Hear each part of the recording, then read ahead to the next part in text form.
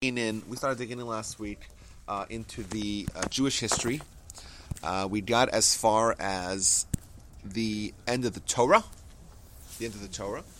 And what's interesting about the Torah is that if you you analyze the Torah and what it really talks about, you have Genesis, which is basically 2,000, running very quickly, 2,000 years till we about 2,000 years till we reach Abraham.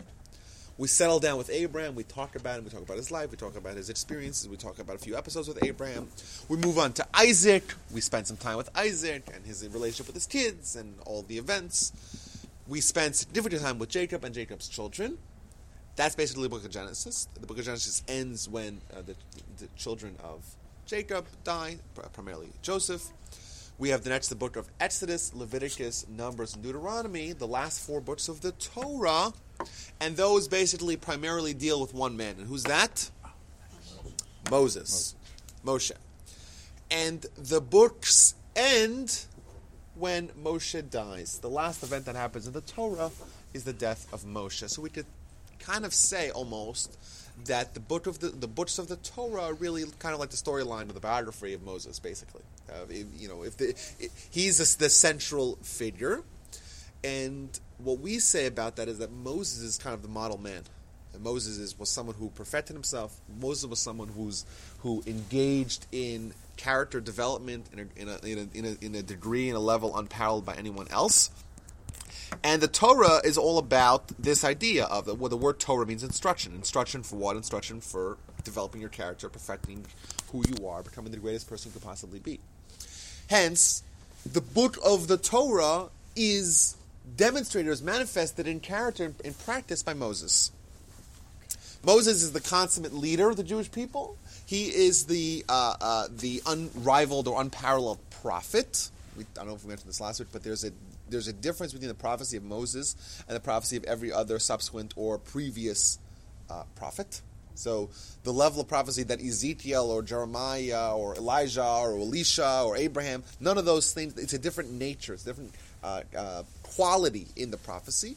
Moses' prophecy was clear, was lucid, Moses was awake, there was no imagery, it was direct instructions. The Torah says that, or the Midrash points out, says that all the other prophets use the term Ko Amar Hashem, so says God.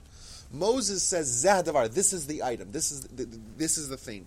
Why? Because prophecy has to go through a certain filter with a prophet. If you're a prophet, right, you're going to get some sort of imagery, some sort of experience, and you're going to have to filter that and try to glean the lesson. That's why the Talmud declares no two prophets speak with the same style. As opposed to Moses, Moses didn't get imagery, Moses didn't get inspiration, Moses got instructions, words, the way you would speak to your fellow, the Almighty speaks to him. And that's important because Moses is the one who's going to give us the Torah. So Moses is the greatest prophet. Moses is the model man. Moses was someone who had to wear a mask, as it says in the end of Exodus. He had to wear a mask because his face was just radiant like the sun. The face of Moses was the face of the sun. Moses, we all saw him as a prophet. The entire nation at the foot of Mount Sinai saw him go up. He doesn't come back for 40 days. He goes back 3 times. He builds the tabernacle. He tells us, he hits the rock and the water comes out of the rock. That's how we drink for 40 years. He tells us about the manna descends from heaven.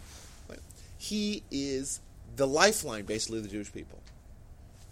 At the end of the book, he dies. He dies. He doesn't make it into Israel. So how old was he when he died? About 20. Yeah.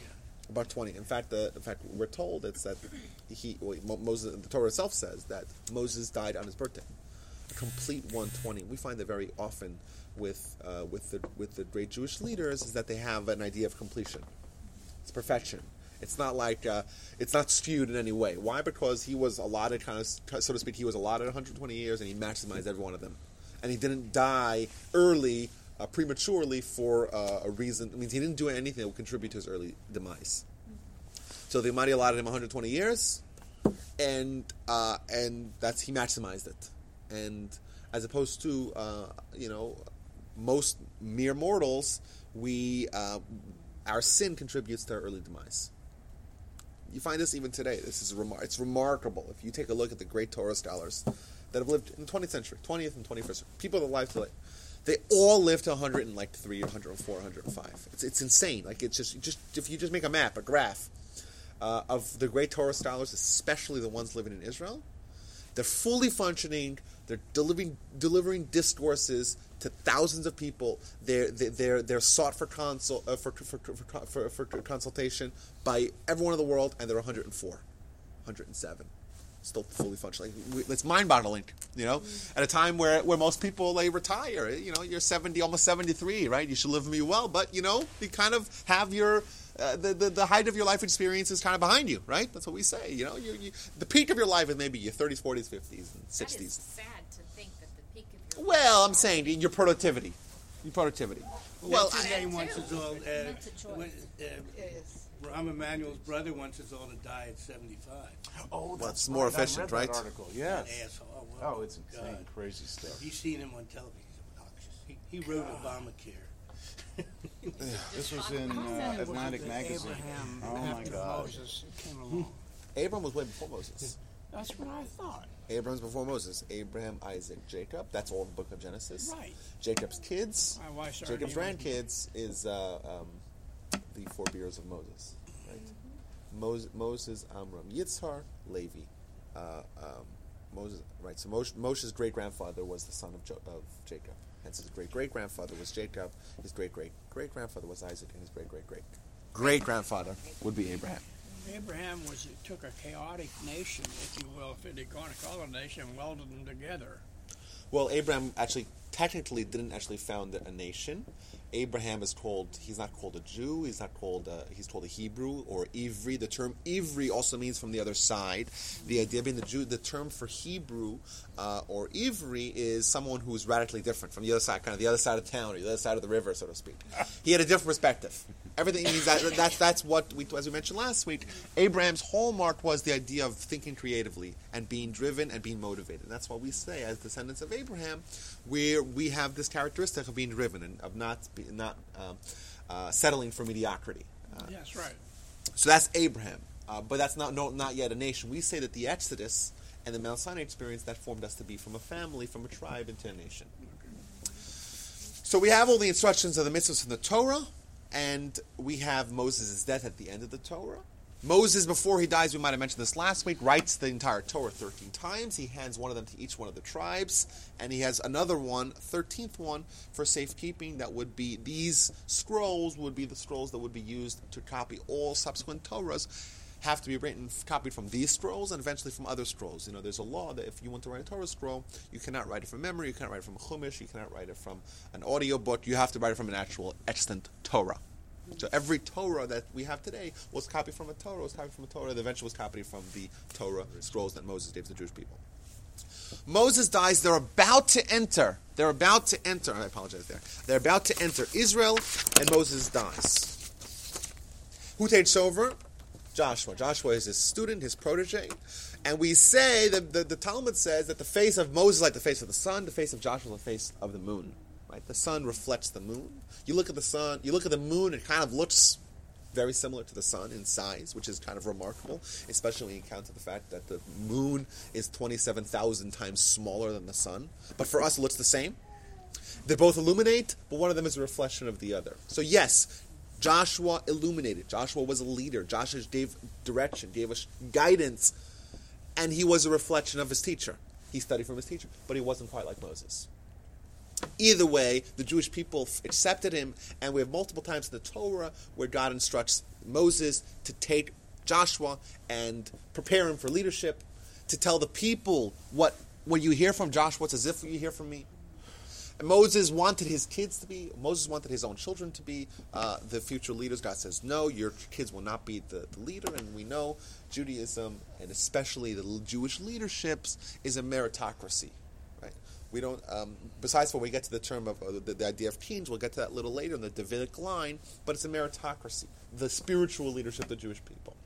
So, Moses, yes, you're wonderful, you're the greatest man that ever lived. Your kids are fantastic, but Joshua is the one who's going to be the leader. They enter Israel. Now, what does Israel look like? It's not called Israel, it's called Canaan. And Israel is occupied by 7 tribes. Canaan, Hittite, Amorite, Perizi, Yevushi, Girgashi. I think that was all of them. I don't remember. The Torah tells us to put the names of all 7 tribes. And each of these tribes has different various city-states. The term city-state is an ancient kind of a form of government. We have kind of a city that's kind of autonomous in how it runs. And the Jewish people are about to enter a hotbed of different cultures, different nations, a hotbed of idolatry, and their conquest of Israel will not be super smooth. And in fact, for the next 400 years, the Jewish nation will have to be in constant combat and skirmish and struggle with factions or variants of these 7 nations.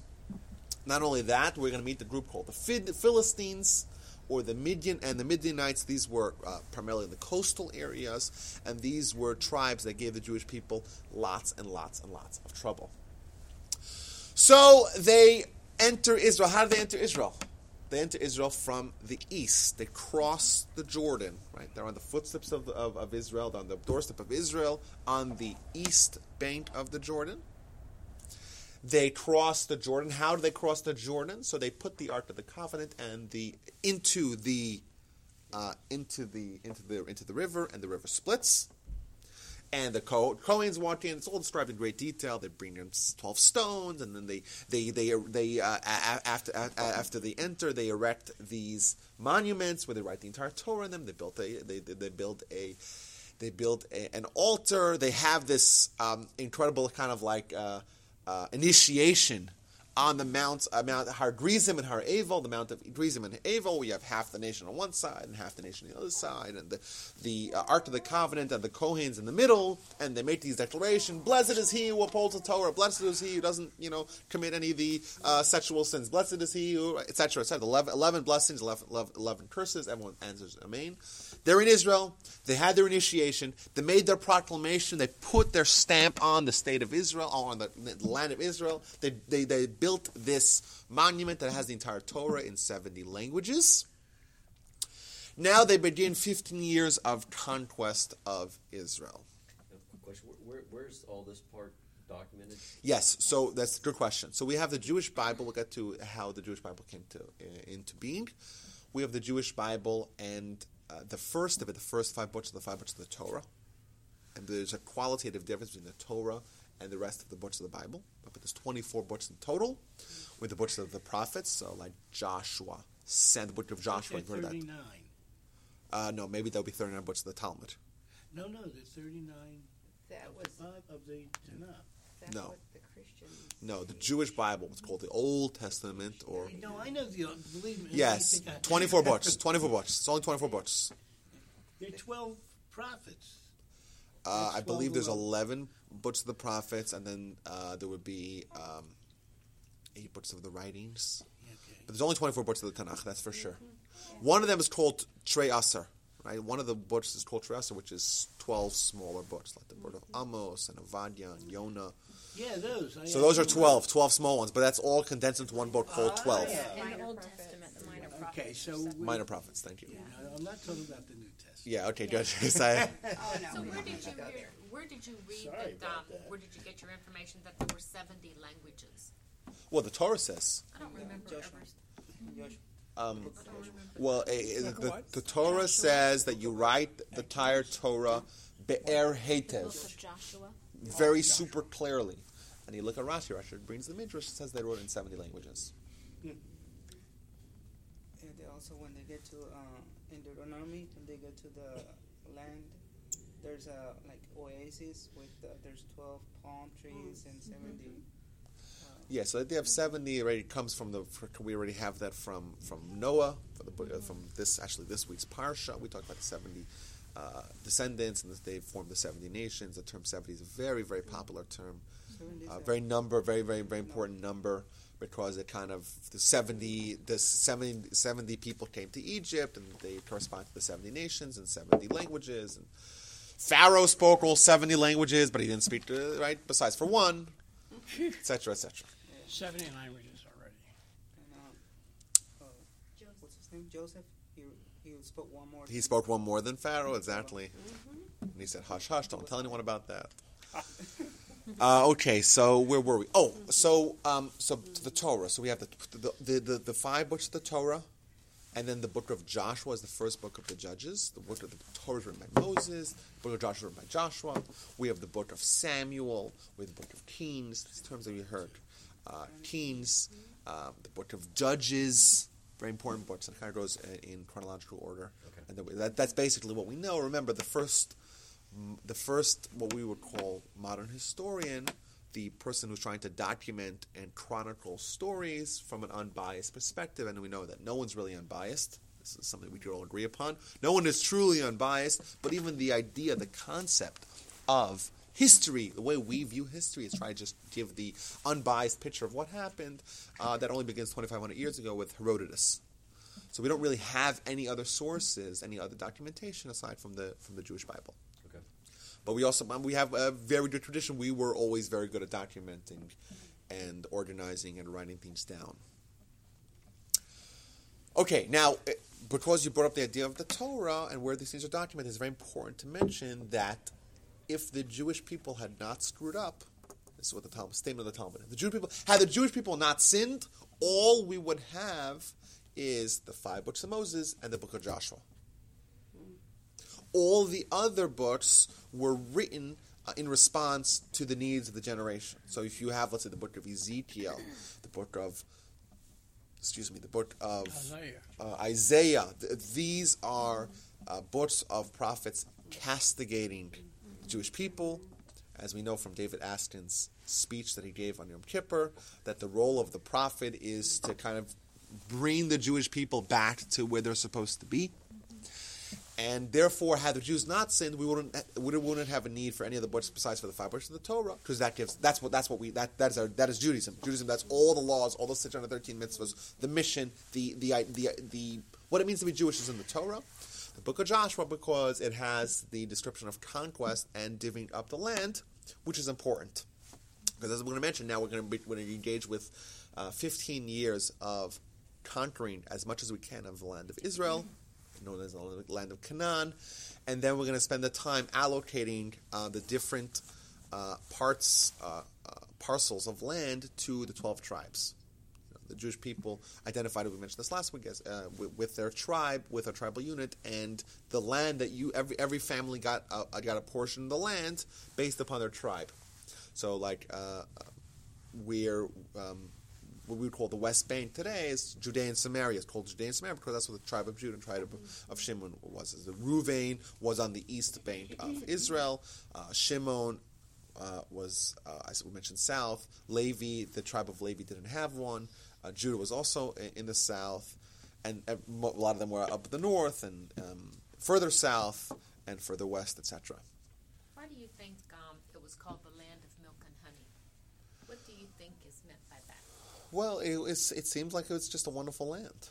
Fertile land. It's fertile. It is prosperous. It is, it's super sweet. It's a super positive for spiritual growth as well. We have there's a great story, great short little episode in the Talmud about one of the scholars who emigrated to Israel, and he prayed to forget all of his Torah.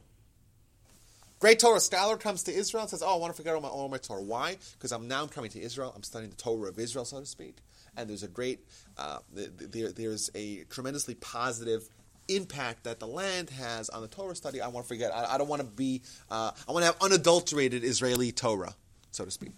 So yes, so it means on a physical level to be prosperous, but also on a spiritual level, it's the land most conducive for spirituality. You know, What's the origin of that phrase? It comes to the Torah. It's in the Bible. It's in the Torah. To the Torah. It just, it's almost, to me, it seems like it was, I don't even know how to say, but you're calling it the land of milk and honey, but yet they had to fight tooth and nail to conquer that land. Yeah, and this is another great. This is another great theme. We mentioned this last week, but now we'll see this in earnest as we progress today. When the Jewish people were in the wilderness, 40 years, they have Moses. Okay, they have a direct line to God. Direct line. with the greatest prophet that ever lived. They have their clothing growing with them, their shoes growing with them. They have a climate-controlled atmosphere with these clouds of glory. They have the pillar of fire at night. They have manna falling from heaven. They have a meat descending from the ground. They have water from a rock. It's just an incredible, supernatural kind of way of existence. What were they doing all the time? We're just playing Angry Birds the whole time. They were studying Torah the whole time. It's basically, this is the closest you get to utopia. So you have unbridled spirituality without any need to worry about your physical life. All that comes to an end. That's not what the Almighty wants. The Almighty wants us to struggle. The Almighty wants us to deal with the challenges of being a physical body that has physical needs and that has physical distractions. The challenge with that is, though, that none of those people that left Egypt stepped foot into... Well, none of the people that were over the age of 20, more precisely. Well, none of the adults that left Egypt. None of the adults that Yes. left Egypt made it there, so that whole band of wisdom... Yes, didn't go. but remember, it was That dynamic. It was flawed. ongoing. It wasn't just the people the adults that left Egypt. There was their kids. There was their children. They were. It was an entire generation, even more than a generation and a half of the people. other people were prison mentality. Oh, absolutely. Did not the women go? Yeah, the women did as well, because the women didn't sin in the didn't sin with the golden calf. Exactly. Yeah, but I don't know. I think I see a fascinating, looking at milk and honey as a fascinating metaphor for that process of growth, and taking the growth of the nation of Israel and comparing it to just regular human or animal growth to some extent. Like the time they're in the desert, they're being protected, they're being completely provided for, they're being cared for, similar to a baby in the womb. You have a direct connection to God. There's this umbilical cord concept of nourishment and sustenance and sustainment, and then they are going to have to be birthed into this. And birth is this it's a huge change. Trauma. It's very shocking. It's traumatic, but it's the beginning of something new. And so they've got this womb-like experience through the desert, and then they're birthed. They cross this water into the new land, and they're birthed through this time of, trauma and transition, and they go into a land of milk and honey. And milk is such a symbol of nourishment and of life. And there's still a level, it's not the level of care and nourishment you get in the womb, but you're still being cared for in a way that you will not be cared for once you've grown. And so you've got this milk and this baby nourishment and this growth through the child part of life. And then they continue to face challenges, they continue to grow, and then by the time you're an adult, you realize the sweetness of conquering and the sweetness of learning, and that even though the challenges are no fun, nothing worth having comes without work. And so you can appreciate that honey. And so I think there's a fascinating metaphor being presented there. And then if you scale it back and you take it out of the conceptual part and you look at it just from a more physical and agricultural standpoint, you don't have milk and honey without greenness and fertility. And these are people who've spent 40 years in a desert. And just like a woman or an animal really won't lactate without proper nourishment and rest and care, that land had those things. It's a symbol that eventually, once you fight through this, you will get to a place, unlike where you've been before, that will have bees for honey. You're not going to have honey without plants. You look at what's happening to bees now. There's an entire... pleasant environment that has to be in place to have that fertilization and that agriculture and that whole world. So I think that's, and but it's interesting because that example of childbirth is actually the Torah. Moses says that. Yeah. Moses tells the people, I'm carrying you like a mother. Exactly. And birthing you into and that's not sustainable, and that's not what the Almighty wants. The Almighty wants us to engage in the struggle. So now you're in Israel. Right? You prepared. This is this is what you came for. Everything else was an exhibition. This is real life. Yeah. What got me is Joshua. He goes into these towns and he kills all the cattle, all the horses, of course, all the people. And he's got a smoking ruin. Now, how does this get on? Okay, so let's talk about the conquest. But first, I want to talk about Moses being the consummate leader. And the importance of leadership and centralized leadership in Judaism can never be underestimated, because we could really mark the progression, the ups and downs of the Jewish people with the status of their leadership. And when the leadership, centralized leadership, gets disbanded in the 2nd century, chaos ensues, basically. Spiritual chaos, yes. All right, so you say centralized leadership. That's right. Okay. Now, central authority. Is this central authority politically derived, spiritually derived? Usually it's all three of them. It's political, social, but most importantly, it's law. Because we have a very complex way of living as Jews, and if that gets interrupted or that gets lost, or if there's any mistakes, then we're living an inauthentic Judaism. That's very dangerous. So are we talking about a hierarchy? Because they're... Okay, so let's see what we're talking about. So when Moses was around, we kind of had the best of all the worlds, because we have Moses. Moses, in the book of Numbers, establishes a group called the Sanhedrin. Right? So everyone heard the term Sanhedrin? Yes. Sanhedrin is basically the Supreme Court of the Jewish people, and this is 70 people? It's 70 people plus Moses, so it's 71. And this group will endure for about 1,500 years. Right? We have records of them all the way to the middle of the 2nd century, when they disbanded. And if you notice that the writing of the Mishnah, we'll get to that hopefully, I don't know, maybe today or maybe not, or some other time.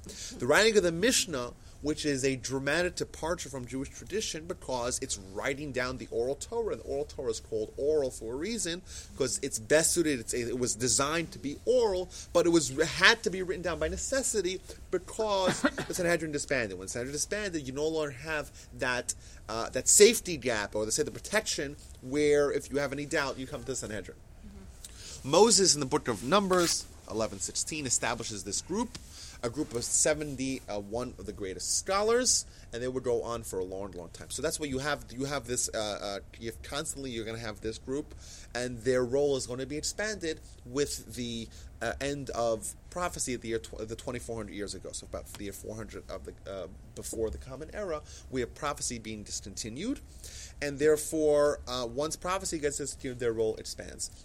Now.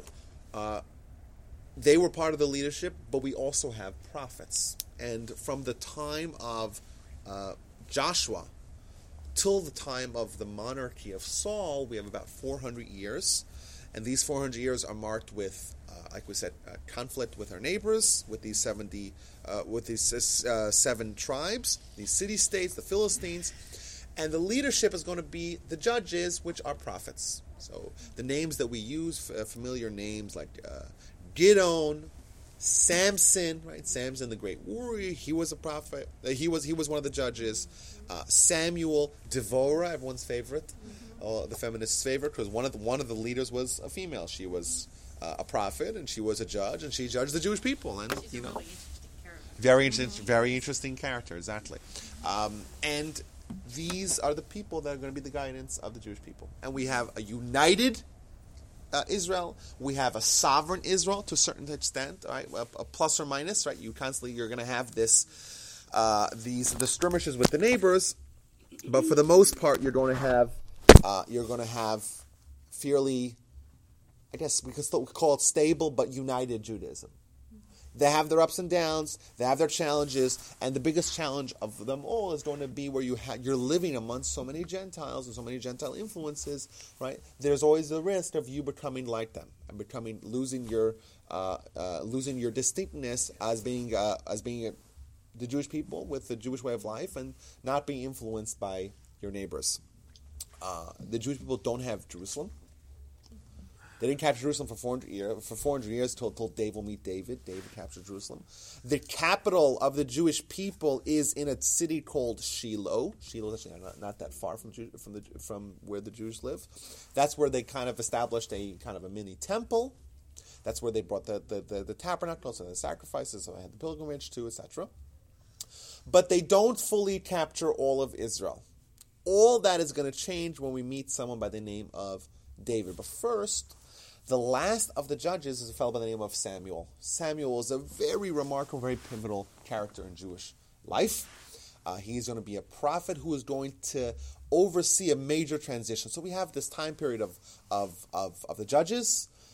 It has its pluses and minuses. In fact, the last statement, the last verse in Judges is as follows: In those days there was no king in Israel. Everyone did what was right in his eyes. It was a kind of time where they didn't have monarchy, so they had spiritual leaders, but not political leaders. I guess the prophet was a political leader, but he wasn't the unquestioned authority from the political perspective. And there was a certain degree of chaos as well. Maybe we can say a certain degree of anarchy, where people kind of did whatever they did. There's a lot of bad episodes, like the story of Pilegesh Begiva. This Google it. It's really probably one of the worst episodes in Jewish life. And I felt. I know, Pilegesh Begiva. You'll never remember how to spell it. Yeah, Yep. Come on now. How do you even spell it? Pilegesh Begiva. Well, I'll tell you guys a story. So there was this guy who was married to a few women, and one of them was raped, and then she was left out to die, and then she died, and it was outrage, and they took her and they cut her body up into 12 different parts. They mailed it to all the tribes. They caused they caused basically an outrage, and there was a civil war. And they slaughtered almost the entire tribe of Benjamin, because they were the ones who were responsible for it. Yeah. They left only 400 people because they didn't want to decimate the entire tribe. Pretty bad episode. So yes, there was a lot of that kind of stuff going on. Mm-hmm. What? I'm sorry? They didn't leave no women. Did they? I don't remember all the details. They didn't leave all the women. Yes, I think they left 400 men. That's pretty bad episode. And yes, kind of civil war is really bad. So what do we have? We have the establishment of the monarchy. Now, remember, we have the Sanhedrin. Their role is not as big as it's going to be, but we do have prophets. And the cool thing about having a prophet is that you kind of went in for any life question. So every person, every individual at some point in their life says, well, what should I go? What should I get? Should I become an accountant or a lawyer or an engineer or something like that? Or what do I do with my life? It's a question everyone has to face today, but even then. And today, you kind of have to figure it on your own. Back in the day, you went to the prophet. Right? You lost your iPhone. What do you do? You go to the prophet. The prophet.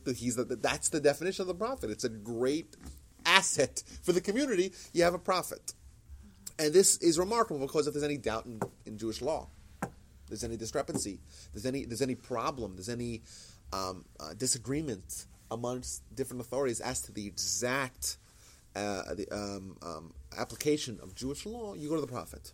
So are you saying then that the monarchy was composed of prophets? No, let's get to the monarchy. All right. Prophets, would it be right to say that they were kind of warlords as well? No, absolutely not. As I say, so we'll get to the they didn't wield military power. No.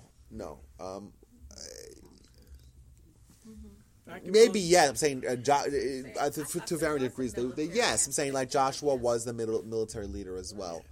But I guess we could say they had some sort. They were the leaders, but they were kind of leaders from the spiritual perspective only. And that oftentimes will lend to be military leaders as well. So, yes.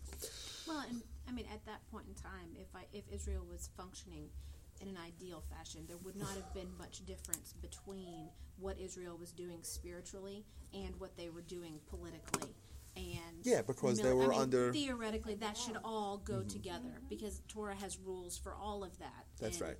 So, I mean... That's right, and we know that the Sanhedrin has to be consulted before you engage in any war. So, the Sanhedrin, the Supreme Court, has to be consulted before you engage in any war. Obviously, you would have to have the prophet sign off on that as well. So, there was a fellow by the name of Saul. Right, Saul was the first king of Israel, the united Israel. Saul was a scholar of scholars. Saul was a warrior of warriors. Saul towered above all men. Saul was what you would say is like the perfect specimen to be a king. And he, actually, a funny story, he was looking for his donkey. So when you don't have your iPhone, you go to the prophet. When you don't have your donkey, you go to the prophet as well. So you went to the prophet Samuel, and he says to him, Samuel, I'm looking for my donkey. He says, oh, your donkey's right over here. And by the way, you're the king of Israel. And the Torah already gives us guidelines for what it means to be a king, what there's special rules for a king. There's 3 mitzvahs in the Torah that only a king that apply only to a king. What are those 3 mitzvahs? Number 1, a king may not have too many horses, because the horses came from Egypt, and the king may want to get more horses and bring the Jewish people back to Egypt. The Jews are not allowed to go back to Egypt.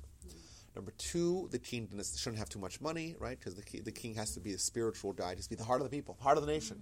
And if he's too focused on his money and the materialism, he'll shy away from his real responsibilities. And lastly, a king may not have too many wives. Why? Because the wives would influence or could potentially influence him to deviate away from the true path. These are the 3 mitzvahs given only to kings. We'll see a little bit later on when we meet the 3rd king of Israel by the name of Solomon. He's going to have 1,000 wives, more precisely 700 wives and 300 concubines. It's considered not too many. So yes, No, it and was too many. yes, It caused and the problem. it caused the problem. But 1,000 mothers. Can you imagine one man with 1,000 women? yeah, it's crazy. I have a question. So To when be did understanding. having one wife, I thought that was something in the Torah, but obviously not. No, polygamy in Judaism was only is fairly recent, about 1,000 years old, where it was prohibited. So yes, it's considered an edict. But by strict Torah law, a man can have as many wives as he wants, provided that they're all on board and that he can provide for all of them emotionally, physically, etc. Theoretically, if it were to be possible. The Mormon thing was a political thing, why they stopped polygamy. In order to become a state, Utah, exactly. I know for Utah to be admitted into the Union, one of the very strict anti-polygamy laws. That's right.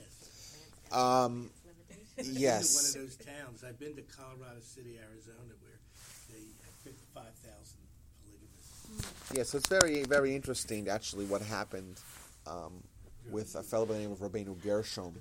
He was one of the earliest of the Rishonim, and he had more than one wife, and one of them tried to kill him. It was a whole disaster of a story, and he said this is just it's too much for people today, and people of today's stature are not capable of managing all this, and therefore he said no longer, and hasn't been an issue for more than 1,000 years. Women cannot have more than one husband. Only men can have more than one wife, and the reason behind that is very simple, because if a woman has more than one husband, we don't know who the father is. So you have, if you have multiple husbands, you have progeny. You don't know who the father is. Supposed to, if a man has multiple wives, we could still know who the father is. Mama's baby, daddy's baby. So let me just ask a more general question. So who has the authority to change the Torah and what it says? Yes. As So a part of God. I mean. yes. So that's a great question. The answer to that is that the Torah itself gives, quote unquote, the rabbis very broad authority to make sweeping changes. More specifically, it's given to the Sanhedrin. So the Sanhedrin, they have incredible power. The Torah says it's in I have the exact verse. But it says, when there's any doubt, bein dam ledam, between blood and blood, bein din ledin, you go to the Sanhedrin and they can say that. So there's a difference between interpretation of ambiguity. That's right. That's right. Exactly. A total change. Because the Torah doesn't say you must have more than one wife. Like, I think if the Torah, it's not a mitzvah. They're not abolishing a mitzvah. Exactly. Then they're not going to change that. But if it's not been addressed and happens to have been a cultural practice, then there's more room to change it. Well, yes, no? yes and no. Well, we have rabbinic law. With rabbinic law, we have 2 kinds of rabbinic law. There's rabbinic mitzvahs. There's only 7 of those. Very, very narrow, like lighting candles on Shabbat, lighting candles for Hanukkah. There's only seven mitzvahs that can get you the list if you want afterwards. Only 7 mitzvahs that originate from the rabbis, as they're granted the authority to do so by Torah.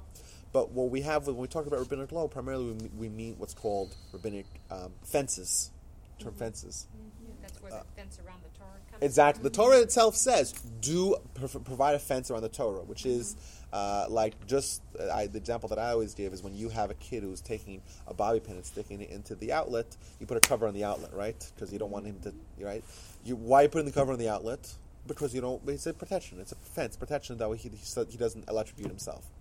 Similarly, the rabbis say, hey, the Torah says don't write on Shabbat. Well, don't handle a pen either. Right? It's kind of take a step back away from the actual sin and just provide another layer of protection to that you shouldn't be any confusion whatsoever. They actually cannot change any laws, right? They could just. Well, and they cannot abolish any laws, of course. That's another thing. We have, let's say, in the 17th century, a fellow by the name of Shabtai Tzvi, Shabtai Tzvi. He was a false messiah. One of the things that he did was he tried to permit laws, and the Torah itself says multiple times you cannot add or subtract any laws. Right? Not supposed to change a jot or a tittle. Yeah, you can't change anything. It says, to my count, at least 3 times. It says can't add up or subtract the law, but he was adding and subtracting laws left and right. So the Sanhedrin.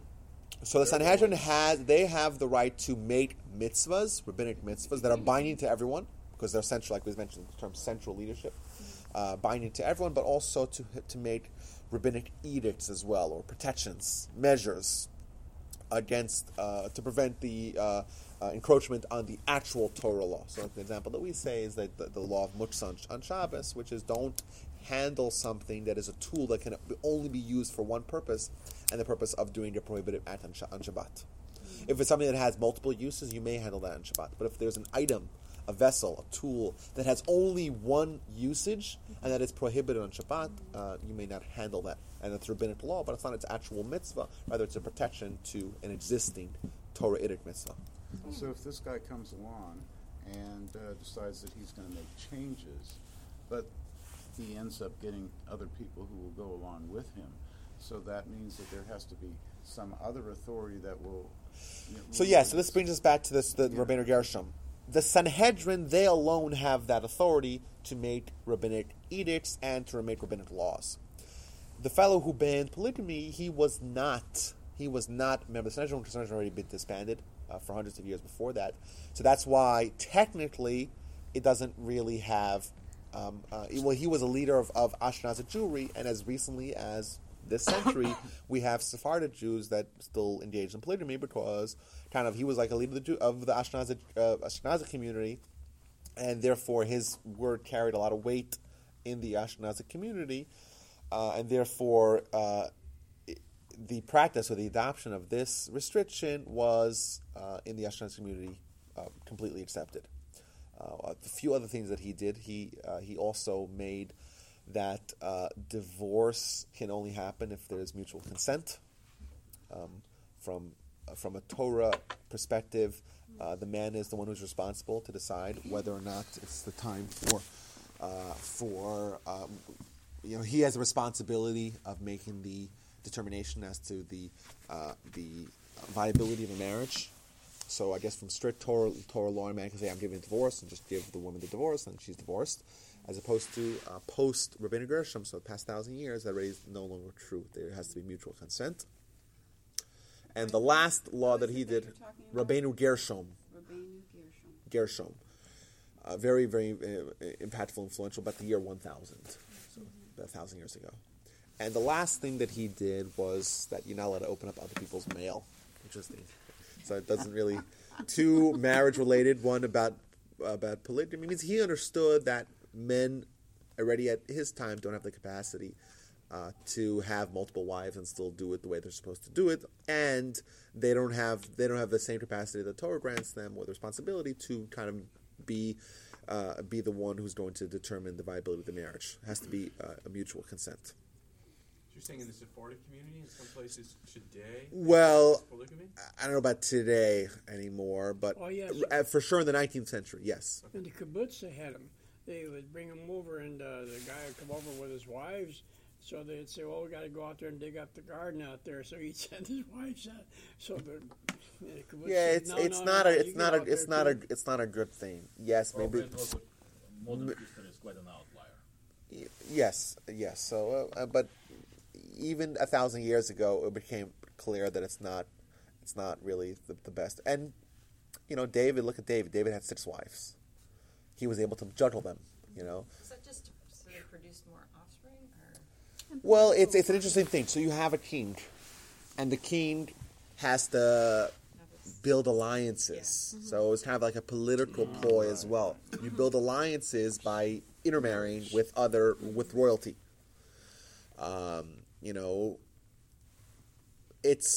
It was a very common ancient method of alliance building. Yeah. And Solomon, like we said, he had 700 wives. He was a very busy guy, but also And he claimed that he had the capacity to do it, but we see that his wives led him astray. The Torah even spells it out. The Bible spells it out clearly, Book of Kings, that says that yes, he thought he had the capacity to handle them, and they wouldn't influence them, but they ultimately did. Well, he had to satisfy these wives, Solomon did, because of their pagan ancestry when he made a deal with the other king over there about marriage. Yes, so they might have converted, but maybe might have not been a sincere conversion, etc. He was given acquiescence to their practices. Go out there and observe.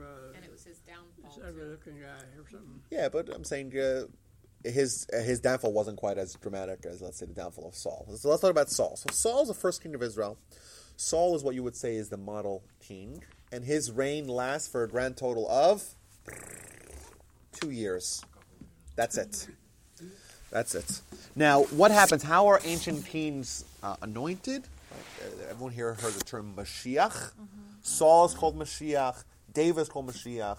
Kings are called Mashiach because the term Mashiach means anointed one. The way they used to inaugurate a king, they would take oil, special oil, and pour it over his head. And that the word for anointed one is Mashuach or Mashiach in Hebrew. That's why later on, when the whole Christian thing came about, the idea of Mashiach doesn't necessarily mean savior or anything like that. It means king.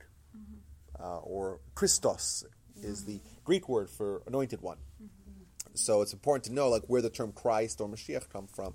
It comes from the already in the Torah, in the Bible, we talk about Mashiach as well. Okay, so Saul was what you would call the model king, and we find this again and again in Jewish life, that what you perhaps would think is kind of the best leader, the model leader, the guy who's polished and charismatic and talented and capable and brilliant and imposing stature, is someone who's actually kingdom is kind of a tragedy, And David, who was an afterthought in his family, his own family, said, "David, who is David?" David was laughed at. His kids, they would take him and do like this to him with his red hair. That's what they would do to him, his brothers and his family, and he's considered the ultimate king.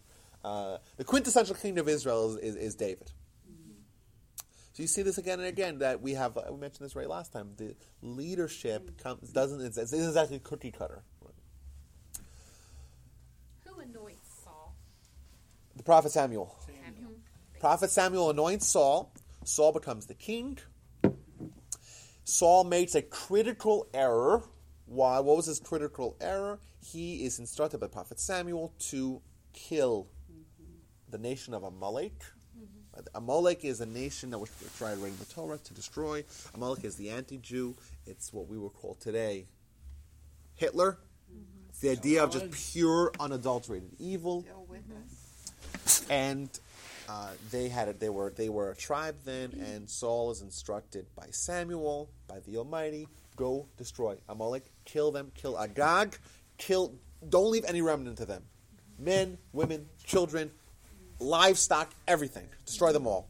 And he makes 2 mistakes. Number one, he leaves the king alive, Agag, and he leaves the livestock alive as well. And his rationale is pretty simple. Why do we need to kill the livestock? But you got instruction by the prophet, don't overthink it. If the prophet tells you to do something, you do it. Doesn't he also allow conjugal visits? Is that the king that did that? Allows conjugal visits? When he goes in and captures them instead of killing them? I don't remember that. Maybe. I don't know. Maybe.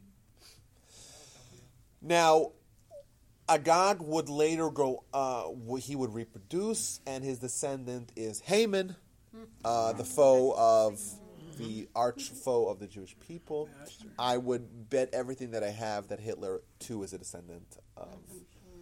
It's pure evil. It's what it is. So you say, how do you kill babies? Well, the Torah tells us to kill babies. How do you understand it? Well, we don't understand it, but we have a living image. If you were able to dial it back to 1892, and you have a little baby Hitler, and what we know today, I think rational, reasonable, good people would say that the right thing to do is to euthanize the baby, right? But it's just a baby. Well, it's Hitler, and it's evil, and it's Amalek is the same thing. But you only know that through the benefit of perspective. That's true. But the Torah has a much broader perspective than we have, and the Torah tells us destroy Amalek. Don't leave any remnant of them around, because if you leave any remnant of them around, they'll come back and they'll bite you. So what was the process by which you were supposed to kill them and children? War. Ancient warfare. And typically the Jews, as we were told in the Torah, we talked about this once over there, in warfare, when we have a goal in warfare, we don't believe in just rape, pillage, and murder. We don't believe that. We try to approach our objectives and accomplish our objectives peacefully. If people surrender, we don't just have a senseless slaughter. But there are exceptions. In the example of Amalek, this is an exception. Now remember, for us, we have instruction in the Torah. Not everything in the Torah do we understand. We have the humility to say, the Torah is instructing us to kill little babies. We could say we don't understand it. Mm-hmm. We perhaps understand it intellectually, maybe, philosophically, maybe, emotionally, probably not. But we understand, and we could say, "Listen, this is a Torah instruction. We don't necessarily fully understand it, and that's a fine. That's fine. You just say that. There's nothing wrong with that." Saul had made this mistake. What happens with the mistake? Samuel goes over to him and tells him, "You are no longer the king." Now, even though he was still operating as the king, even though the entire nation viewed him as the king, even though he was still ruling, but in a spiritual sense, the idea of being the Jewish king had passed on from him to the next great leader, which is David. What happens with the story of David? So Samuel is told by the Almighty that this fellow by the name of Jesse, Yishai, has one of his... So Saul loses it because he doesn't follow the instructions. That's right. Okay. That's right.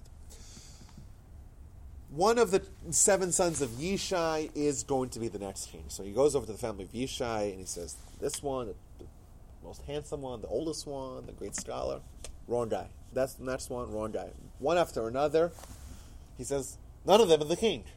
And then says, Samuel goes to the family of Yishai. He says, is there anyone else? Do you have any other sons? He says, oh yeah, there's one by the name of David, but he's a Nebuch. He's not saying Yiddish. He's a loser. He's in the back with the sheep. So he goes back and he sees this flaming red hair. And flaming red hair, we know in Judaism we don't have a very good history with red hair. We have Esau, who is famously a redhead. The idea of red is that of blood, murder. And he's initially very hesitant, and then he sees his eyes, and the eyes, we know the eyes of Israel is the Sanhedrin, it's the guiding light, and Samuel understands that yes, David is a murderer, but he is a murderer who is going to murder as per the instruction of the Sanhedrin. He takes the oil, he pours it over David's head, and from then on, in a spiritual sense, David is the king. However, Saul is still operating as the king. And eventually, Saul realizes that David wants his kingdom. And what begins is kind of a mini civil war between David and Saul. What happens? There's this great mighty warrior, Goliath, 7'7", monster who was just destroying the Jewish people. It was a Philistine. The Jews always had problems with the Philistines. And David comes, little 5'6", redhead, and takes the little slingshot and kills him. And Saul is impressed, but he's not, he's unfazed. And then he tells David, he says, David, listen, I want to give you my daughter Michal as a wife. But first, there's a condition. I want you to get me 100 foreskins of dead Philistines that you killed. Okay? give me 100 foreskins, right? And with the Did intention. Saul know that David was anointed? Well, he knew it, and he suspected it, and he was worried about it.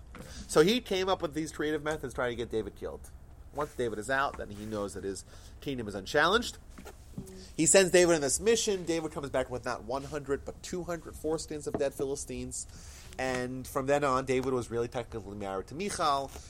Saul didn't give Michal his daughter to him, so she married someone else. But they didn't actually consummate their marriage because they knew that Michal was really was legitimately married to David. Saul goes on this headhunting mission. He's like a man driven, obsessed with trying to kill David. He chases him. David's in the tent. David's in the cave. With famous story, David in the cave where Saul and his army and they're looking. Saul and Avner. They're looking for David. David hides in the cave. Saul has to go use the restroom. He goes to the cave. David cuts out a piece of his garment without Saul realizing, and then he goes out and says, "Look, I could have killed you, but I didn't." David gets stuck between the legs of Avner, and he's almost killed, but then this mosquito comes and bites Avner, and he unshuffles his legs, and he goes out. All these great stories that we read about in the book of Samuel, the book of Kings. Primarily the book of Samuel. David has his allies. Foremost among them is the son of Saul, Jonathan. Eventually, Saul is cornered in battle by the Philistines. Saul commits suicide. Really a tragic end to what could have been a great story. Saul commits suicide, and then David assumes the leadership unrivaled. Jonathan was also killed. I'm sorry? Jonathan was also killed. Who? Jonathan. I don't remember. Is Jonathan also killed as well? Yeah, the same battle, I think. That's why I think Saul committed suicide. Yes. He was surrounded. There's a whole debate. We know that in Judaism you're not allowed to commit suicide. Maimonides writes that someone who commits suicide is a murderer, and it's judged like a murderer, and God treats him like a murderer. Suicide is a big time no-no. So there's a whole question as to the legitimacy of Saul's actions and what gave him the right to do it. And according to some, it's because he was cornered and he was going to die anyhow, and therefore it's preferable to die and not to be tortured first. Others say it's because he knew that the morale of the Jewish people would be broken if they saw their king who was beheaded and just paraded through. Either way, he committed suicide, and David assumed the leadership. And this begins probably the best stint or the best era of Jewish life, kind of Jewish life in its best for the next 80 years, 40 under the leadership of David, and 40 under the leadership of his son, Solomon, Shlomo HaMelech.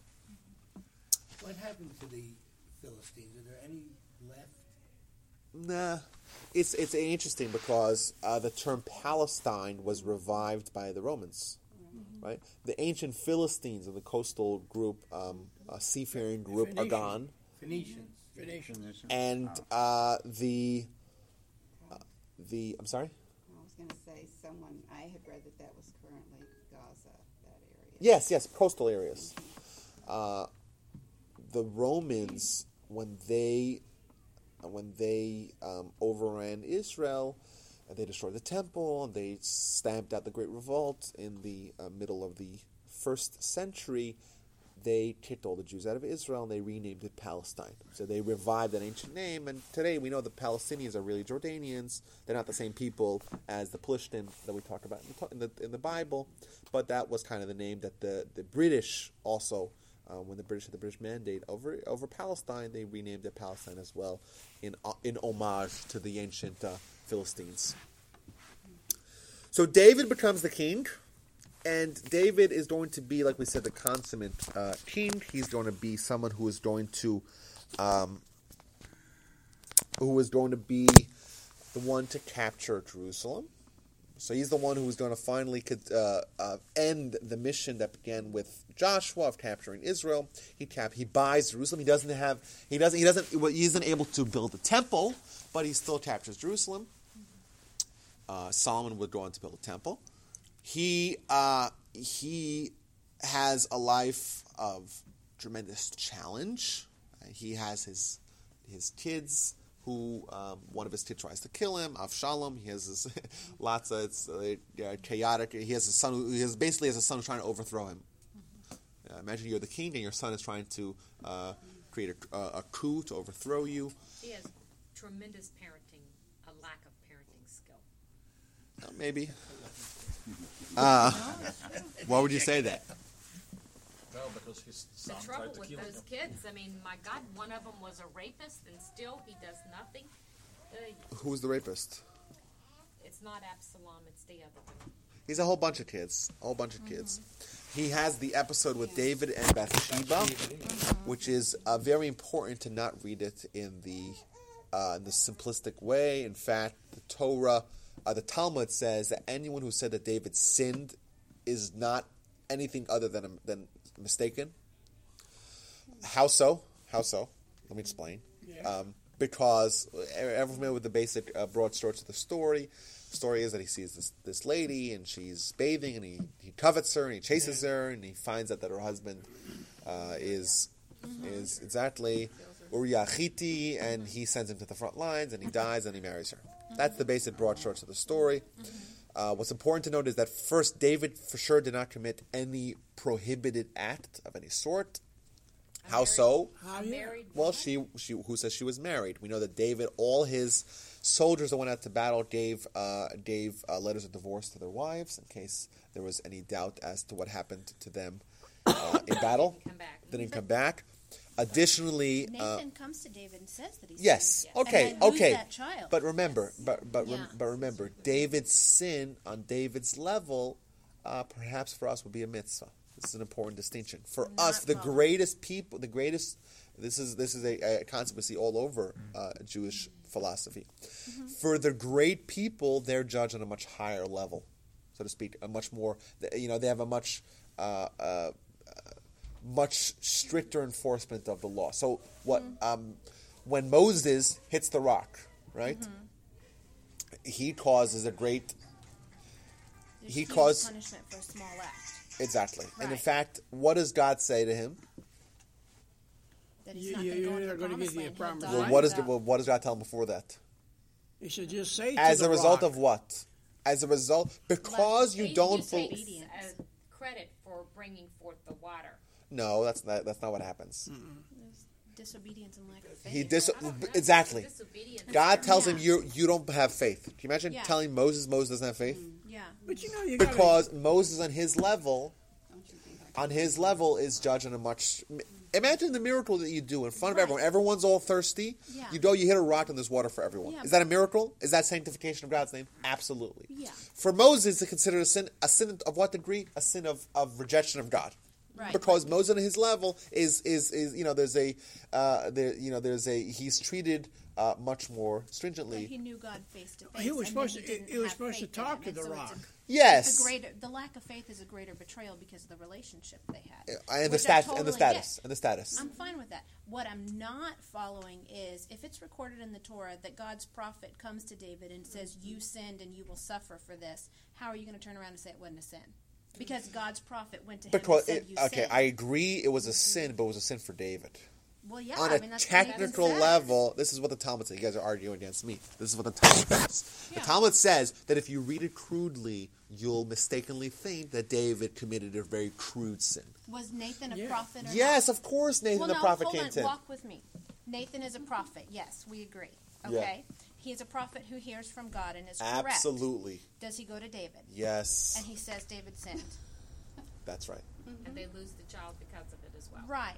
So there's no question that he sinned. So the Talmud is arguing how. But remember what the Talmud is telling us. Is it a debate over the level of the sin? Exactly. And does that even matter? It does matter. It matters for us because when we read the Torah and we read the Bible, we have a tendency of bringing it down to our level. So we imagine what someone that we are contemporary of ours or ourselves, and we read it in our terms. It's important not to read it in our terms. Yeah. David himself was a prophet. A prophet is a level of scholarship and piety that we can never sniff. So we're talking about a much greater person than us doing a sin that probably most of us wouldn't do. That's my only point is that it's very important not to read it on our level, and it's important to, for David's level was a sin. Yeah. But not a crude sin the way you would seem to read it on a simplistic level. That's all I'm saying. Okay. And on a technical level, it wasn't a sin at all. because she wasn't married, she was divorced. But the Uriah Hitti the murder was the sin. Well, he wasn't murdered. He was sent to the front lines and he died in battle. But he did it. But he David did is it the knowing one who he would puts die. him Like he did that on purpose. Purposely. It was intentional. But It remember, was intentional, exactly. No, Yeah. not It was really. no Not mistake. everybody who's in the front line dies. No, but that's what it That's says. true. Just No, you no, have a no, higher no, chance. no, I'm no. gonna But the put you Torah here and your odds are says gonna be specifically I don't that know, out that of this was 20 his million, reasoning. the Russians died. And he does that so that Like he it can says marry that. Bathsheba because I already Right, because agree he that wants to that would correct be it. the simplistic reading. The Talmud is coming to tell us, it's coming to instruct us to not read it simplistically. That's my only point. Of course, if you read another example, right? Ruvain and Bilhah. Remember that story? Yes. Ruvain and Bilhah? Yes. It's a story. Rachel dies, and Ruvain, the Takes son of his Jacob, wife, yeah. goes and sleeps with Bilhah. That's what the Yeah. Torah writes about him. Yeah. And the Talmud also says everyone who said that Ruvain sinned is nothing but mistaken. The same exact words. Kol ha'omer Ruvain chata, eino ela toeh. Kol ha'omer David chata, eino ela toeh. Same words they use. I think it's the same Talmudic piece that talks about that. Whoever said that David sinned is nothing but mistaken. Whoever said that Reuven sinned is nothing but mistaken. How so? What actually happened was that Jacob had 4 wives. The primary wife was Rachel, and therefore his permanent domain, his permanent residence, kind of speak, his bed was Rachel's tent. Rachel dies. Jacob decides to move his tent to Bilhah's tent, to move his bed from Rachel's tent to Bilhah's tent, because Bilhah was kind of the maiden of Rachel. And Reuven was upset about that because his mother Leah was a more primary wife, and exactly. So he took Jacob's bed and moved it from Bilhah's room to Leah's room. That's what actually happened. What does the Torah write about them? Reuven slept with Bilhah. That's what it writes. And what's the very next verse? And the sons of Jacob were 12. The Torah is hinting to us, even though I just told you a second ago Reuven slept with Bilhah, still the sons of Jacob were 12. Why? He is still equal to all the sons of Jacob. It was 12, right? It wasn't like there was 11 and one of them was a sinner. The Torah is hinting to you, don't read it literally. Why? Reuven was a great man, and therefore Reuven intervened in any way in the sleeping patterns of his dad. For him, on his level, it will be equivalent for us as sleeping with his father's wife. That's the model, right? For us, for the great people, their sins are magnified. They're treated the way the Talmud says, kechut hasayra, like the breadth of a hair, right? If there's any slight variation from total dedication, total scholarship, total piety, total perfection of character, it's blown up to astronomical proportions. Moses does perhaps one of the greatest miracles of all. The entire nation is thirsty. He hits the rock, and there's water for everyone. What does the Torah say about him? Moses has no faith in God. Moses defiled and desecrated God's name in public. Why? Because for Moses, on his level, a slight sin for us on our levels, we see nothing. We see it's perhaps maybe the greatest miracle, but on his level, because there was a slight variation, it's blown up. And for Moses, this is not belief. This is not faith. Well, I can see it all now. And that's the model that we use for David as well. Well, here's all these people starving to death. I mean, they need water and all that. And Moses comes along and says, look, with this rock here, I'm going to get you water. Come on, Moses, what are you talking about? I mean, I can see it right now in there, dissension and you disconnecting and all that sort of thing. So he said, yeah, right to this rock right here. And he hits it. I thought he says, must I, doesn't he say, must I get it for you? Yes, he does. Now remember, this is not the first time Moses was instructed to hit the rock. He was instructed earlier to hit the rock. God tells him to speak to the rock. He speaks to the rock. He ends up being the wrong rock. And Moses assumes that he wasn't really supposed to speak to it. He ends up hitting the wrong rock, and he makes a trickle, and then he hits it again, and then it just starts flowing. Remember, this is all documented in the Torah. This is a document that was given to the people that experienced the actual miracle. It's a historical fact that is incontrovertible by any measure of verification of historical events. Pretty remarkable, but for Moses, it's a sin. For every action, there's a reaction, right? Because with Bilhah and Reuven, yeah. he lost his That's right. His, That's right. That's right. For Reuben, it's a sin, and he loses his kingdom, his kingship, and he loses his priesthood. He was the oldest. He was the firstborn. He should have been the king. He should have been the priest. He loses them both. Kingdom, he loses to Judah. Priesthood, he loses to Levi. And in the blessings, it says he's unstable as water. Exactly. Pachas kamayim, right? You're hasty like water. Okay. Can I ask you one Yes. quickly? Sure, Back to absolutely. David with Psalm 51, the famous psalm where he, asked God to create in him a clean heart and restore his spirit within him and not to let it depart. It seems to me that whole psalm is teshuvah, that he wants to be back. Yeah, well, David, his entire life, he was struggling with this. Yes. And what's interesting about that is that Reuven as well, if you remember the episode of Reuven and Joseph. So Joseph, the brothers decide they want to kill him. Reuven says, you know what, let's put him in a holding cell. And then Judah says, let's sell him to the Midianites, right? And to the travelers, to the Ishmaelites, right? That's the story. And the Talmud says, where was Reuven at when the time they sold him? So Talmud says that Reuven was atoning for his sin. So yes, they're great leaders. They understand that any minor infraction is something you have to repent for. For us, we do major infractions. We say, God, me and God were tight. We're the exact opposite, right? Even our major infractions, we say, no big deal. For the great leaders like Moses as well, Moses prayed incessantly, try to have it absolved, and try to get in the land of Israel. He was constantly atoning for that. We're trying to Reuben and also David as well. Yes, David as well. Even though on a technical level he did no sin, and on his, why is that so funny, Bernie? You laugh. No, and then we also no. Carries that. Yes, as does David. He was found out the press back then. Maybe. That's right, but he was. He was. Clinton. God told me because you did not credit me, providing the water. That's one of the reasons why he did. That's right. That is the reason. That's what it says. He hasn't got. And yes, but he's constantly trying to atone for that. David as well. Yes, like you mentioned, the Psalms. Because he was in what do you call I forgot the term, but he was he didn't eat or eating fasted. He fasted for the time the baby was sick until the baby died.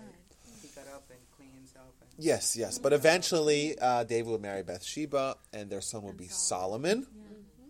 And even though we look, as we mentioned this last week, we look at this being somewhat of a scandal, Solomon and the building of the temple, and a very important person in Jewish history is the son of David and Bathsheba, and he assumes the leadership, the kingdom.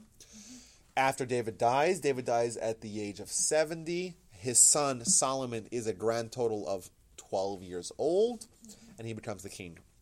And what's interesting about these 80 years of David and Solomon's reign is that these were the high point of Jewish life and Jewish history. They had full sovereignty. They had great kings. They had a united nation. And the Talmud even mentions that they didn't accept any converts during the times of David and Solomon. Interesting. Why? Because there was the fear of insincere conversion. You see the Jewish people; they have it all. They have a united nation. They have tremendously gifted, skilled leaders. They have prosperity. They have a land. They have everything going for them. So who wouldn't want to join that? Yeah, so they had a tough immigration law. Probably built a fence along the way. Yeah. First the fence, and then we'll talk about amnesty, right? Now, so that's really wonderful, right? David conquers Jerusalem. He purchases Temple Mount. He dies, and Solomon goes on the project of building building the temple that would last for more than 400 years. This is literally the high point in Jewish life. He builds the temple. It becomes the center of Jewish focus, of Jewish.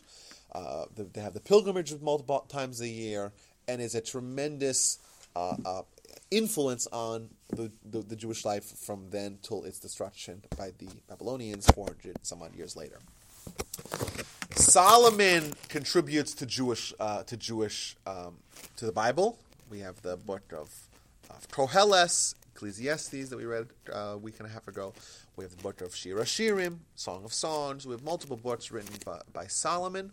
Solomon, the wisest of all men. We have the famous Solomon episode with the there's a joke about that. With the baby. Yeah, the baby, right? The joke is that the two mothers-in-law. Okay, it's just the opposite. Either way, the woman who says let's cut them, she's the real mother-in-law. That's the joke. Okay, not so funny. And Solomon dies, and his son Rechavam, he takes over, and that's a very short-lived monarchy because that's when we have the split of the tribe of Judah. The nation of Judah, and the nation of Israel. We had about 500 years since Joshua.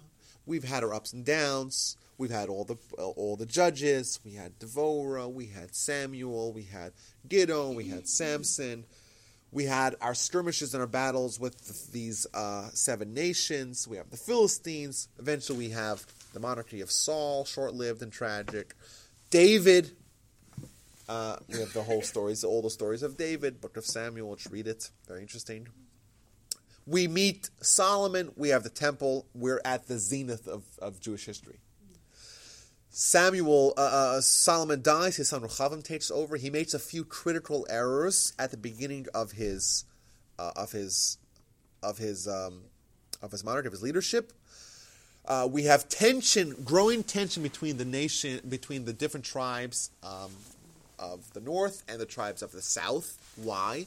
Because you have the kingdom, the capital in Jerusalem. You have the temple in Jerusalem. You have basically the center point of the epicenter of the Jewish life is in Jerusalem. But you have all those tribes up north, and they kind of feel left out. Mm-hmm. And then he makes a few critical mistakes. He raises taxes. We know that makes people revolt more than anything else. So he raises taxes, and also he goes and has his inauguration in the northern kingdom. And he follows the advice of the young people, who are the whippersnappers, and they say, you got to whip them into shape. These are your subjects. You're the king. You got to go show a sign of strength and force.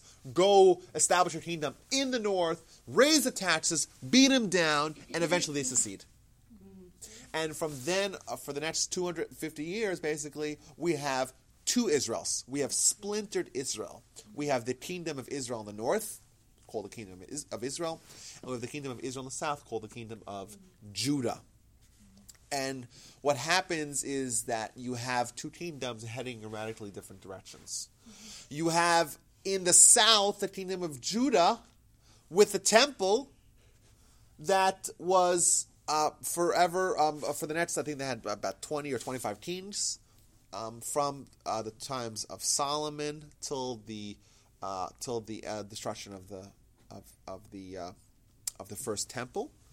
And you have the kingdom of the north that had 19 kings, and they went astray in a major way. Every single one of these 19 kings would be evil in some capacity, would adopt idolatry in some capacity. They built temples for idolatry. There are, like for the story of Elijah on Mount Carmel, you know that story. Elijah comes to try to make amends or try to change the trajectory of the people in the north. He has this standoff with the priests of the idolatry, and he makes this major impact. Everyone's all impressed, and then you have this, the queen Jezebel, and she says, "Elijah, I'm going to kill you if you don't get out." And the influence of the impact of his display is mitigated. You have people by the name of Achav. Yeravam was a big character. These were all kings of the northern kingdom of Israel, and the character and the morality and the behavior of the kingdom of Israel descended and deteriorated until they were destroyed. More precisely, they were scattered by the Assyrians. So now, remember, it's one of the important elements of learning Jewish history is the idea of Jewish history not happening in a vacuum. Right? There's always going to be the reflection of the way the Jewish people are living and the internal influences of the Jewish people and challenges as well of the Jewish people.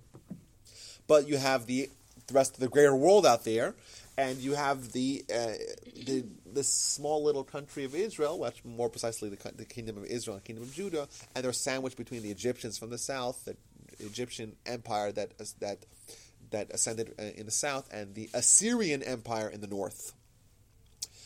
And in the year, I have the years here, I haven't been doing, the year 796 is when we have, before the Common Era, we have Israel splitting into two kingdoms. In the year 555, we have the Assyrians overrunning the northern kingdom of Israel, and we have the scattering of the 10 tribes, taking them outside of Israel and sending them elsewhere. The Assyrians, they had a very interesting method of conquering.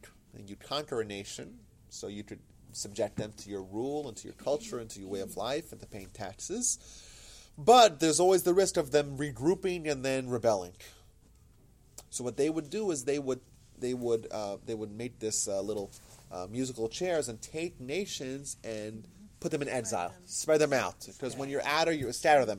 You're out of your land, you're out of your familiar territory. You're new, you don't know the place. Right? You're much more of a docile subject, much less likely to rebel. And therefore, he takes the 10 tribes, 10 northern tribes, and he sends them elsewhere. Now, we know these mythical, legendary 10 tribes. They appear everywhere. They appear in Africa. They appear in Kazakhstan, Azerbaijan, all these exotic places. Nepal, India. We have groups claiming to be descendants of these 10 tribes. The Bnei Moshe, the Bnei Menashe, all these various people who claim to be, and they have these traditions, and they light candles on Friday night, and they wear these fringes at the edges of their clothing that resemble tzitzis in some capacity. Either way, in the Talmud, there's a debate whether or not these 10 tribes are ever coming back. Whether or not they're coming back is a question of debate. Either way, what actually happened was a great tragedy where we had a united kingdom, we had a united monarchy, we had a singular temple in Jerusalem, and we have to leave. We're done here? Yeah. And also, we'll just quickly finish up here. And so much promise and such tragic consequences where you have a deterioration over a couple hundred years and eventually a scattering of the 10 tribes. Some members of these 10 tribes actually migrated south and joined the kingdom of Judah, but the vast majority of them are lost to history, and we probably will never hear them again. There's a debate whether they'll come back or not. I have a question before you move on. Where's the Sanhedrin in all of this? Sanhedrin is always in the temple. So they're understand, always... but where are they during the course of all of this history? So they have... When these kings are clearly idolatrous, why is the Sanhedrin? The Sanhedrin is part of the south. Sanhedrin is in the temple. Sanhedrin was situated in the temple, and the Sanhedrin was adjudicating the Jewish people. They're the Supreme Court. They give the law. But it's a different country now, right? But it's a different country, exactly. It's a different country and different rules. So they, in the north, they established temples for idolatry. And they forbade the members of their constituents from joining the pilgrimage to the temple. So basically, they severed the link between like you said, there was there was boundaries, and they severed the link between the Jewish people in the north from the Jewish center in the south, and that just spiraled out of control, and they're gone. So those 10 tribes, how populous were they? Was it like 90% of total Jewish population? I don't know the exact. You would assume it was more. Yes, you would assume 10 tribes. Was it I don't know if we know the exact number, but I would assume it was even larger than because the tribes in the south was just Judah and Benjamin.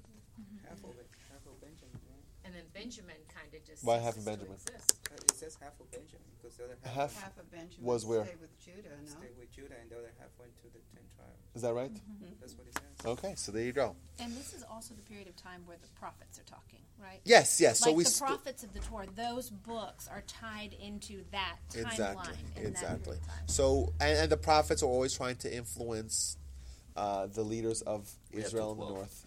We have till 12. Okay, well, we're not going to go till 12, but we'll just wrap up a little bit. The Assyrians, that's that group that, I forget their name now, the ones that ISIS was killing. The The Assyria? Assyrian, what's left of the Assyrians. No, back they're to long Zoroastrian. gone. Well, we in ancient Yeah. in ancient history, we have these mega empires and very high turnover rate. A couple hundred years here, a couple hundred years there, and you're done. So, like, we have like the Egyptians, and then we have the Assyrians. We want to meet the Babylonians. We want to meet the Persians. We want to meet Babylon was a province of Assyrians, and then they sort of switched. They took We're over going to at the have, same like we time. said, so we have the Assyrians to the Babylonians to the Persians to the Greeks, and the Greeks split into the Macedonians and the Ptolemaic kingdom. The Assyrian Greek, these are the three offshoots of what was the united Greek Empire under Alexander the Great. We have the Romans, obviously, the Byzantines, etc. So the northern kingdoms, like we say, the great tragedy. They always had these kings that started off as trying to kind of, make amends and trying to reunite the Jewish people, and they had some kings with great potential. In fact, Yeravam ben Nevat, he was one of the famous ones. He was a great scholar and a great leader, and he could have perhaps brought the nation of Israel back to Judaism. He kind of failed miserably. The Midrash tells us, the Talmud tells us this episode of, he was a prophet. So he was able, he's an incredible man, incredible potential. And then God tells him, says, listen, just bring the nation of Israel back, right? Repudiate idolatry, come back, reunite the Jewish people, right? Stop leading the Jews of the northern kingdom of Israel astray. And then you and I and the son of Yishai and David will stroll along together in the Garden of Eden. So he says, well, who's first, me or David? He says, David. I says, oh, okay, not interested. He had a few Achilles' heels, and he kind of struck out in his opportunity to reunite the Jewish people. Eventually, they, on a spiritual, we always look at Jewish history with the physical manifestation of spiritual realities. So we have a nation of Israel in the north that is so steeped in idolatry and so far from tradition and strained further and further away that once they reach the point of no return on a spiritual sense, then they're overrun in the physical. The manifestation of that is kind of that's just filling in the blanks.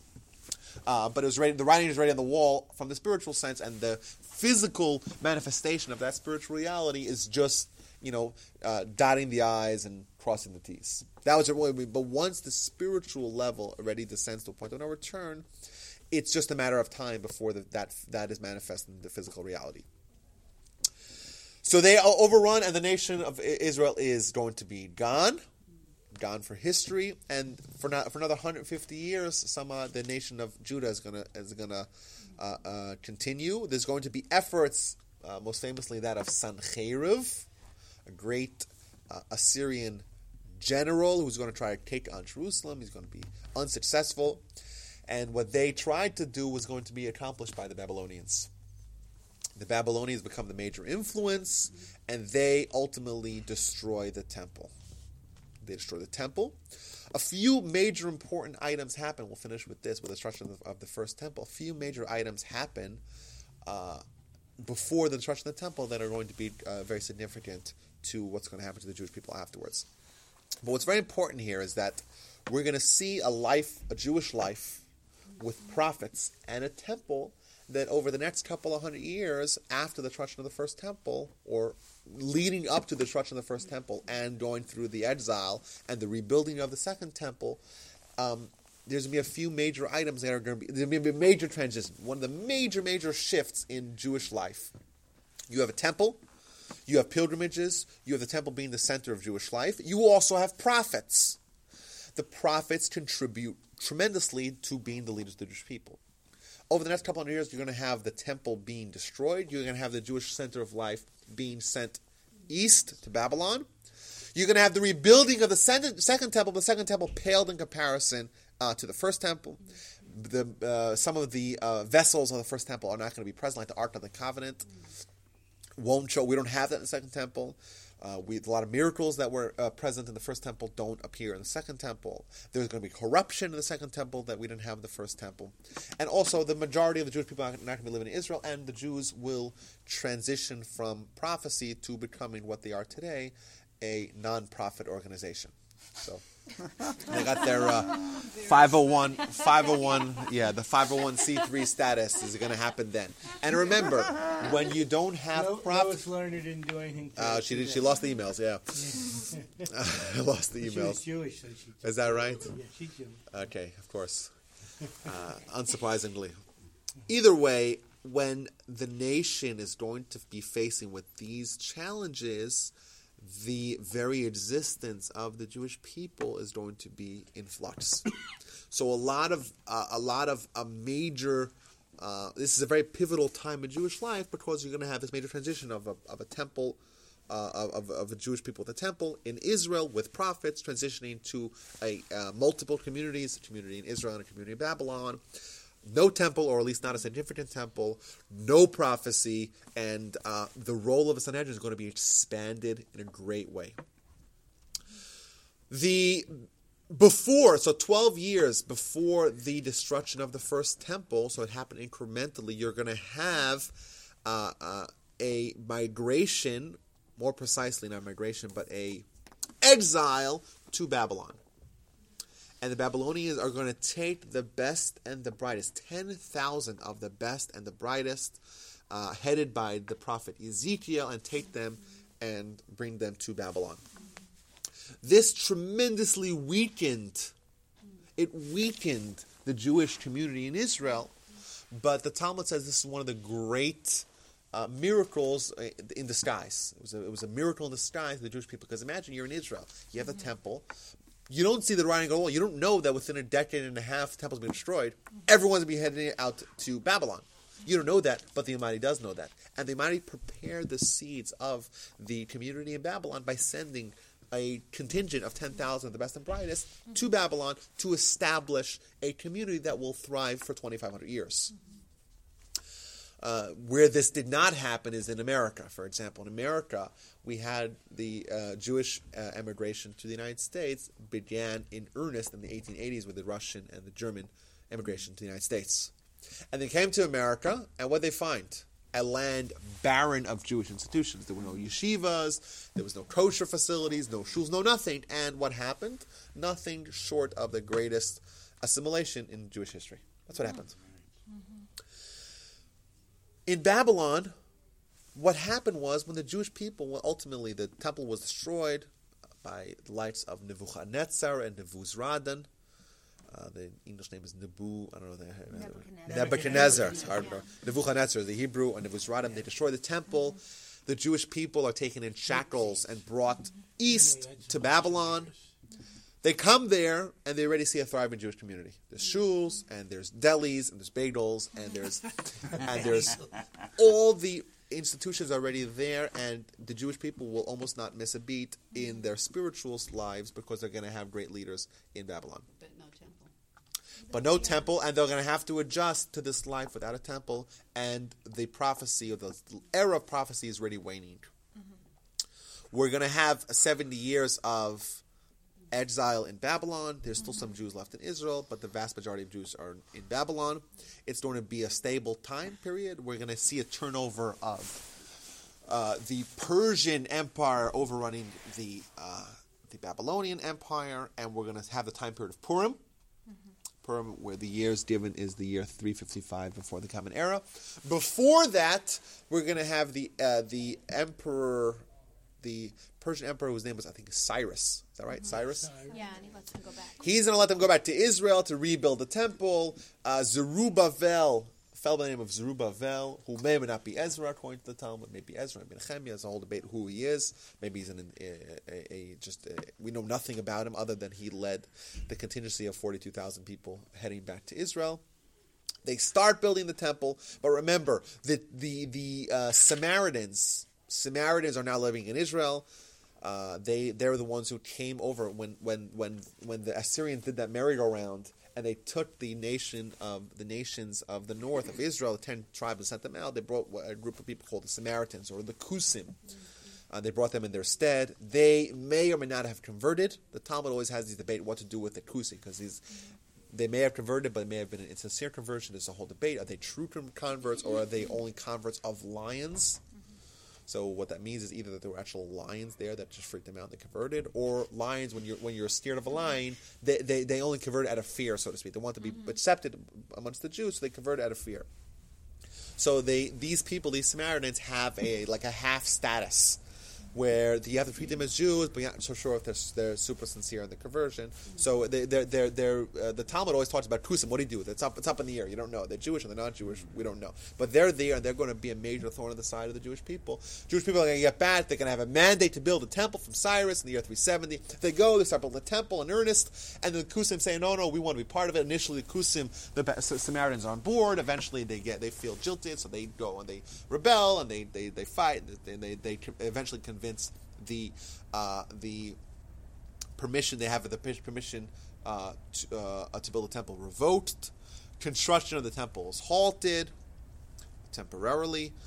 Back in Babylon, you have the Persian episode with Achashverosh and Haman, and the book of Esther tells the whole story in great detail. Mordechai, a great leader. Miraculous events. The Jewish people are spared. And eventually, in about the year 350 or 352, a construction on the second temple is resumed, and it is rebuilt. A couple of years later, Ezra, great leader, Ezra comes back with a great contingency of people with him. A couple of years later, he's followed by Nehemiah, and from this point on, we're going to have two independent communities of Jewish life, one in Israel with the temple, and a much larger contingency of Jews in Babylon that is going to be coexisting, independent, even though there was lots of flow of people and ideas between the two, but two coexisting independent Jewish communities that are going to exist for a very, very long time. In fact, the community in Babylon that existed, it was around till modern times, till contemporary times. The Jews living in Iraq and in Baghdad, and not quite Syria, but further east. Till modern times, and they built these tremendous yeshivas like Sura and Pumbedisa. These major institutions had thousands upon thousands of students that were around for 1,000 years, like massive institutions, or even more than 1,000 years. Saddam kicked them all out, didn't he? Yeah, well, in the 1950s, a lot of them came to Israel. And there was this. I read this book. It's Kurdish Jews. There are like 30,000 Kurdish Jews who spoke Aramaic. Yeah, well, that was the language of the land. That's what the Talmud that was written. That was Talmud that was written about 1,000 years after the period that we're up to right now, was written in Aramaic because that was the language of the land in Babylon. Yeah, there was a recent book where the kid was checking his history of his father became a professor of Aramaic at UCLA. He was a Kurdish Jew that went. Yeah, interesting. Yeah, very interesting. Yeah, but till today, Paradise of my father. Till today, we read the Talmud. We speak Aramaic. We have we could actually watch the Passion of the Christ without subtitles. Well, that's a joke. That was a joke. Let it go. I'm just trying to have a moment of too far. Okay, a moment of levity. It's been the day of dead I know. babies and yeah, okay. jokes. So, I just want to leave off with this, and I'll get to your question, David. I want to leave off with this moment of great transition. We have two interdependent, but also independent communities. A much larger one. You think about it; it's like remarkable. The Jews were able to establish or reestablish sovereignty in Israel. Or sovereignty, I don't know about sovereignty, but at least a community in Israel, and the vast majority of Jews opted to stay in Babylon, which is eerily similar to what happened in Israel. We were allowed to go back to Israel, and history will judge us for saying, why were there so many Jews who stayed in Houston and New York and in England and everywhere? Like, what were they thinking? Like, from a historical perspective, we're going to be judged the same way that we judge today all the people in Babylon. Like, you finally were able to go back to Israel. Why did you not choose to go back? And the answer was very similar, because it was very good for them in Babylon. They had freedom. It wasn't quite a golden age, but it was a time where they had stability. They had freedom. The Babylonians and the Persians were kind of said, live and let live. We let you could develop your institutions. They had formal recognition, political recognition with the Reish Galusa, who was kind of the head of diaspora. And it was really good for them, and only like about 5% of them actually went back with Ezra and reestablished that second temple in a second commonwealth in Israel. What was that word? Commonwealth. Commonwealth. Yeah. Not kibbutz. David. Oh no, that comes much later. David. Just since you mentioned the temples, didn't I read I read somewhere there was a practice at some point of animal sacrifice in the temples. Oh yeah. Oh yeah. When and why did that practice end? It ended when the temple was destroyed. The first one? Second temple. The second one. Yes. Yes. Animal sacrifice was that was what they did in the temple. And if it were rebuilt, they'd do it again. So that's actually a debate. Okay. It's a debate. Maimonides says that perhaps they won't. But most likely they will. Yeah. That's my next question is, where do you stand on the temple being built for the third time? Oh, yeah, it's going to happen. So we're halfway there, Like, if someone told you 100 years ago that we'd actually have Jerusalem and we'd be on the doorstep of the temple, on Temple Mount, people wouldn't believe you. Mm-hmm. We're already halfway there. We already have Israel. We have 6 million Jews in Israel. We have control over Israel. It's like that it can happen. Does it have to be Temple Mount? Oh, yeah, it's going to be Temple Mount. It's going to be Temple Mount. Temple Mount. We're going to do some excavation. It's not a big deal. It's happened before. How do you think you're going to get that Temple Mount? What's the big deal? You take a bulldozer. You lift up the shrine. Now, remember, in Jewish life, in Jewish philosophy, we're very thankful to the shrine because it's protected by the Muslims. Do a much better job than the modern Israelis would do in protecting the sanctity and the holiness of these spaces. Yeah. And Jews are not allowed to go there. Jews are not allowed to go to Temple Mount. So if you ever go visit Israel, don't go there because as Jews, you're not allowed to go there yet in ritual impurity because the site maintains its holiness. So yes, we're very thankful to the Muslims. But remember, there was such doubt as to whether or not we'd ever conquer Jerusalem or the Old City or the Golan Heights or the Sinai. We have it all now, So we're there. All we need is just one minor provocation. But no, we look at when we're spiritually ready for rebuilding the temple, then all the physical things, all the physical items will line up. But we see it's not so hard to see it. In about 3 minutes, the Israeli army can clear away the Temple Mount and start construction. About 3 minutes. So physically, we're very capable. Spiritually, when we're ready, we'll do it. The cornerstone has already been laid until what do you mean? Yeah. For the third temple. Yeah, well, there's some fanatics that want to jump the gun. You meant the Temple Institute or other people? No, not the Temple Institute. No, people, not Temple Institute. No, who's that? I'm group? talking. Well, there's always these groups that say let's just do it. Let's just bulldoze them. It's impractical. It's imprudent. It's don't jump the gun. When we're spiritually ready for it, we'll know when the time has come. But we're there. It's not. You don't have to really jump through any loopholes to jump through major hoops to see how physically it's going to happen. But yes, absolutely. Of course, we're going to rebuild the temple. It's been the yearning for the Jewish people for millennia. Well, we're almost there. It's incredible. That's the idea of Mashiach. Yes, absolutely. Was there a process for verification of the prophet? I mean, yes. Like, yes. Maybe we could talk about this some other time. But Maimonides gives us the instructions of how a prophet gets prophecy, and what he does, and how he proves himself, etc. Yeah, absolutely. So if you or I were to go into the temple or to go into the court and say we're prophets, they would just put us away. Well, and even further back, it's talked about in Deuteronomy. Also. Yeah. It's like, instruction that's how we. It's like I love Maimonides, and that's wonderful, but I don't care so much. Like he gave wonderful wisdom. Yeah, well, he organized it. Thousands of years after. Of course, he organized it for us. What Dan is going to be, and what I feel like Dan's looking for is where does it say in contemporary time, like basically these people that we've canonized as prophets and taken their books into the Tanakh. Yeah. What were the standards for judging those guys? And Maimonides, though valuable, is not. But Moses is called. Moses in Deuteronomy. Moses is called the father of prophets. Right. Moses called the father of prophets. All those that preceded him and all those that came afterwards. Yeah.